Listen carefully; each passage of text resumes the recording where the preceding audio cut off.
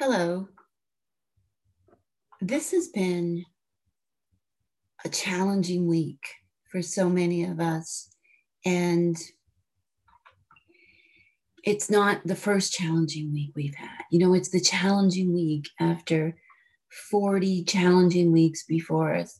It's been a time that we are continually being presented with shocking, upsetting, distressing things on the societal level, and also, challenging things, upsetting things, upheavals in our personal lives because of the pandemic, because of, things that are going on in the national forum about decisions that are being made and how people are being impacted by this. So I'm recording this on Friday, January the 8th, 2021. And I just wanted to connect with all of you about navigating times when it feels like the world is falling apart. And in my personal life, I don't like to make the work about me, but in my personal life, since just before Christmas, after a year of a lot of stressful events in terms of the health and relationships I have in my private sphere, I had some really, really upsetting news about the challenge, a really frightful diagnosis that one of my children has received. And I've been really sitting with this presence of very personal, like this personal crisis, this personal diagnosis that, can be a life or death diagnosis. And what that means to me as a mother. And, I don't like to make the work about me. But I'm sitting here, talking about fear. And it's important for you to understand, that fear has been something in a personal form that's been very present for me for 2020, and certainly kind of culminated, as 2020 was finishing up, it brought something that is even more fearful and distressing into my personal life. So give that context that, I can empathize. I have so much empathy for what all of you are going through, whether it's a health crisis of your own or someone else, or a financial crisis. I've certainly been through dire financial crises in my life and lost everything. I understand from the perspective of someone who has been through these things. I also understand as someone who is a survivor of sexual violence and trauma, and really powerful early adverse childhood events. I understand from that perspective of someone who has walked through these things. I know this is not easy. I know fear is real.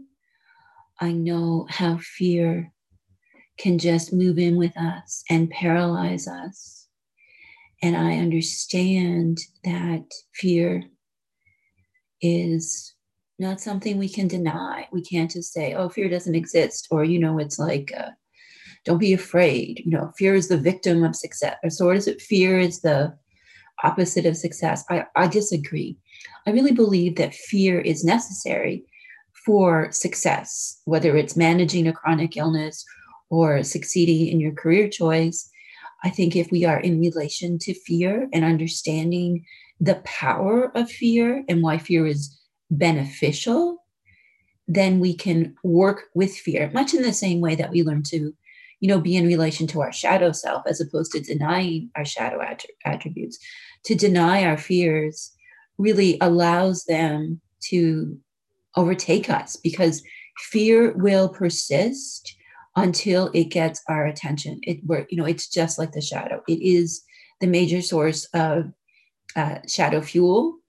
And as long as we pretend we're not afraid, or pretend that we can't deal with our fears, that we feel the fears are stronger than us, that it'll persist. It is a teacher. And if you're a Hecatean and you're involved with our beloved goddess Hecate, that She is Phoboros, she is fear. She is the bringer of fear because fear is a teacher. That being said, when fear overtakes our lives, it paralyzes us and we can't solve the problem. And when fear becomes a teacher, we say, oh, I am absolutely terrified of this diagnosis. I do not know what will happen. I could lose the person I am closest to in the whole world because of this situation.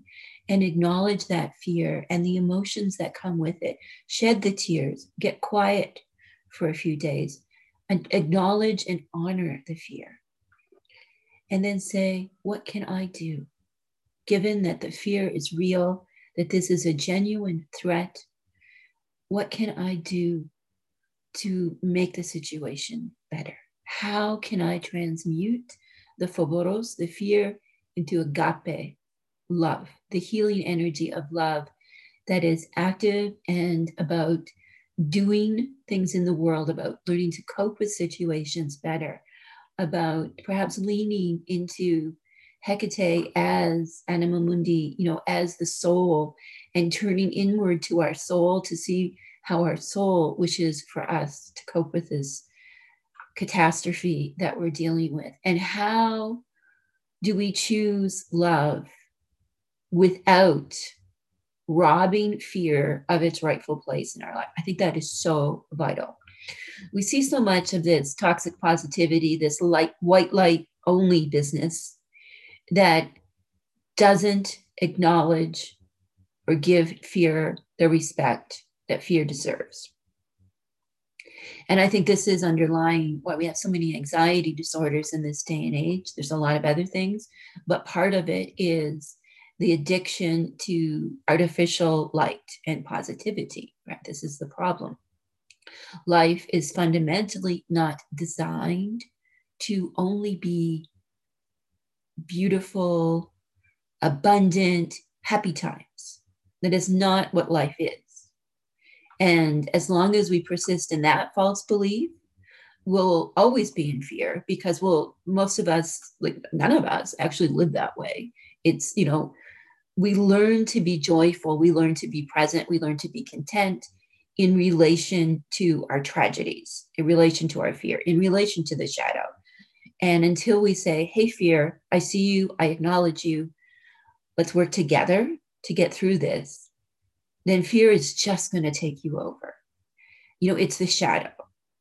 And that is a huge fundamental shift. It doesn't happen overnight, but it can happen. And it can be such a beautiful deepening of your understanding of yourself and of each other, because that really comes to one of the three values or principles I talk about in the Keeping Your Keys book. I said a coffee cup on my coffee the other day. So the values that I talk about in the book are kindness, passion and integrity, or passion, kindness, and integrity within the structure of the book, which focuses on the three cells, the root, heart, and crown. So when we have, we have passion at the root so that we're energized and enlivened about what we do. And we have kindness at the heart so that our actions towards ourselves and others are kind. Sometimes kind can be very tough. Kind does not mean weak.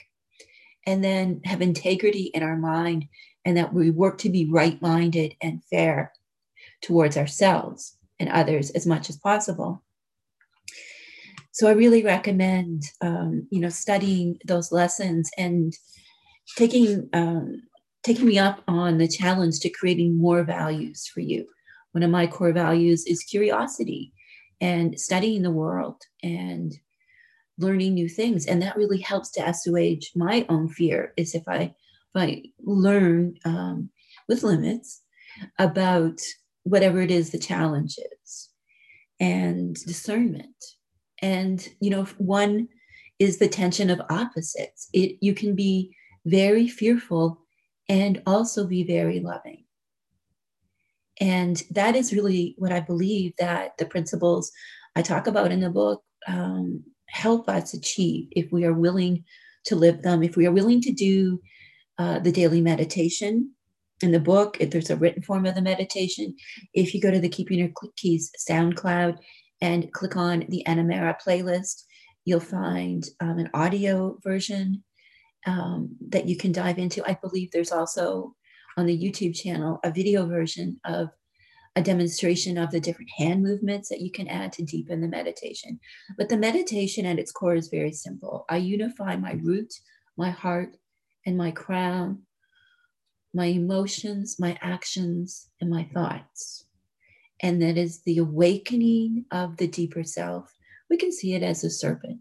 And the serpent within us is so wise. It's so feeling. It understands that fear and love can occupy the same place. And that when they occupy the same place, we need to tip the scales towards love. We need to transmute that fear to love. And in the book, I also have an exercise, that's what I call it in the book, on how to transmute fear to love using Hecate's epithets. So this exercise, when I wrote this exercise, I'd already tried it out on a course that I was teaching and knew that it was a very powerful experience, because I don't ever include anything in my books that haven't been tested out by my students, because I want to make sure that what's been devised and what's been presented is going to achieve the outcome that I talk about. It's not just me writing, it's based on evidence, always evidence. So in this exercise is feeling the power of the epithets. It's on page 79, if you have your copy of the Keeping Your Keys book handy. So I present this as an exercise where the student goes through loving emotions, kindness, contentment, joy, so on. Fear emotions, anger, not the compassionate kind, I added. Despair, depression, anxiety, loneliness, sadness, and rage. And then we move on, and it's really designed to be done over the course of a week, that you're exploring your own emotions, labeling your own emotions. How am I feeling right now? Doing those self-check-ins that are so important. I'm angry right now. Why am I angry? Oh, I'm feeling really kind of content right now. Why am I feeling content? And doing that journaling, so we start to understand our own emotions, our own root. Emotions are situated in the root, the intuition, deep in the belly, the gut feeling, that tingling sensation you get way down low. And then I talk about like how to do this exercise. So I mentioned several fear-based epithets of Hecate. Atastalos, which can be translated as wicked. Nikya, night walker, which was associated with her kind of roaming the territory, looking for the unworthy or treacherous victims. Phoboros, which is fearful, which kind of acknowledges that although Hecate is fierce and often invokes fear in others who are not in her favor, that she also can be fearful. Palomenos, which is sufferer, that Hecate can bear our suffering. Her darkness, is so vast. She can take all of our suffering on as well. Paropnoa, which is fire breather, which can be very fierce in terms of dragon energy. And Scotia, which is gloomy darkness and is associated with the ancient temple of Hecate in Alexandria, and also the goddess and the Egyptian princess Skoda, who founded, legend says, founded Scotland. So those are underworld energy and represented by the color black in terms of how the exercise is done in the book. I wanted to design the exercise in the book that was something that you could all safely do. You could explore fear without going in too deep, because we don't want that. We want you to be able to face fear in terms of working with these currents of Hecate that are represented by these epithets, these titles of her that come to us from ancient texts, but not go in too deep. So we can be possessed by fear. So exploring fear in a safe way. And then we move on to some love-based epithets. Aglaos, pleasing. Eratokos, a bearer of love, sometimes spelled with one T and sometimes spelled with two T's. Calliste, fairest. Melanoe, soothing. Peonios, healer. And Teletos, patient. Very loving epithets. And for the purpose of the exercise of the book, I situated those in the upper world as something we can contemplate with the mind. So fear is something of the belly, moving the energy up to the mind, pulling it into consciousness, love. So you can see fear as a reaction, that gut response, and then moving the energy into the mind where it's like, I can choose love. And then we used white in that exercise, in this version of this exercise. And then there's a text. I say prepare space in yourself, as you learned in previous exercises and so on. Ask Hecate to let you temporarily feel the energy of your chosen fear-based epithets, whatever three you pick from the list. So we start with fear. We want to acknowledge fear, and then we're going to transmute fear through love. So there's a recitation here. Hail Hecate, guardian. Hail Hecate, guide. Hail Hecate, gatekeeper. Protect me, guide me, open the gate of understanding. May I feel the power of your epithets to better know myself and you. Excuse me. And then you chant the epithets that you chose, your fear-based epithets, and then you destroy them in a symbolic act. And now we move on to the love. So we repeat the same petition. Hail Hecate, guardian. Hail Hecate, guide. Hail Hecate, gatekeeper. Cleanse this space of all the energy of the fear-based epithets. Release their power for me. And then we repeat the whole process of the ritual with the love-based ones. And then we end by saying, may your love energy remain with me. Thank you for your presence at my working. And then we journal and so on, to understand the imagery that came up as we were in presence with the fear epithets, and then as we were in presence with the love epithets. So that is the Agape Phoboros exercise as it's presented in the Keeping Her Keys book. Because I feel this transmutation act of becoming aware of fear and then choosing love is so vital to our functioning, both in our psychological functioning and, how we conduct ourselves within our relationships, which are so vital to our well-being, but also how we connect to Hecate and the deeper world, that by understanding fear and acknowledging fear and choosing love, that we ultimately get to a place where we are loving. And even when, we become outraged, for example, because our outrage is often a fear reaction, or we become anxious and kind of paralyzed and we're on the couch with a blanket and it's like, we just can't handle the world today. That when we give voice to that, and even if it's just to ourselves, even if we just say, I am so terrified of this, just acknowledge it and overcome that really toxic tendency we have in our society to deny fear and all of its different faces: anger, aggression, despair, anxiety, depression, distress, withdrawal, and so on. As long as we pretend that those things shouldn't exist, that they don't have a rightful place as teachers in our lives, then we run the risk of being possessed by them and overtaken by them. And we see this, right, in the societal world now. We see horrible marauders, terrorists, invaders who are in the grips of aggression because they were absolutely terrified. And they were driven to this terror and manipulated, and it was exacerbated. We see this, and we see it on the news, and it's like, there's no accepting what was done, but that too can teach us, like, oh, look what out of control shadow does, right?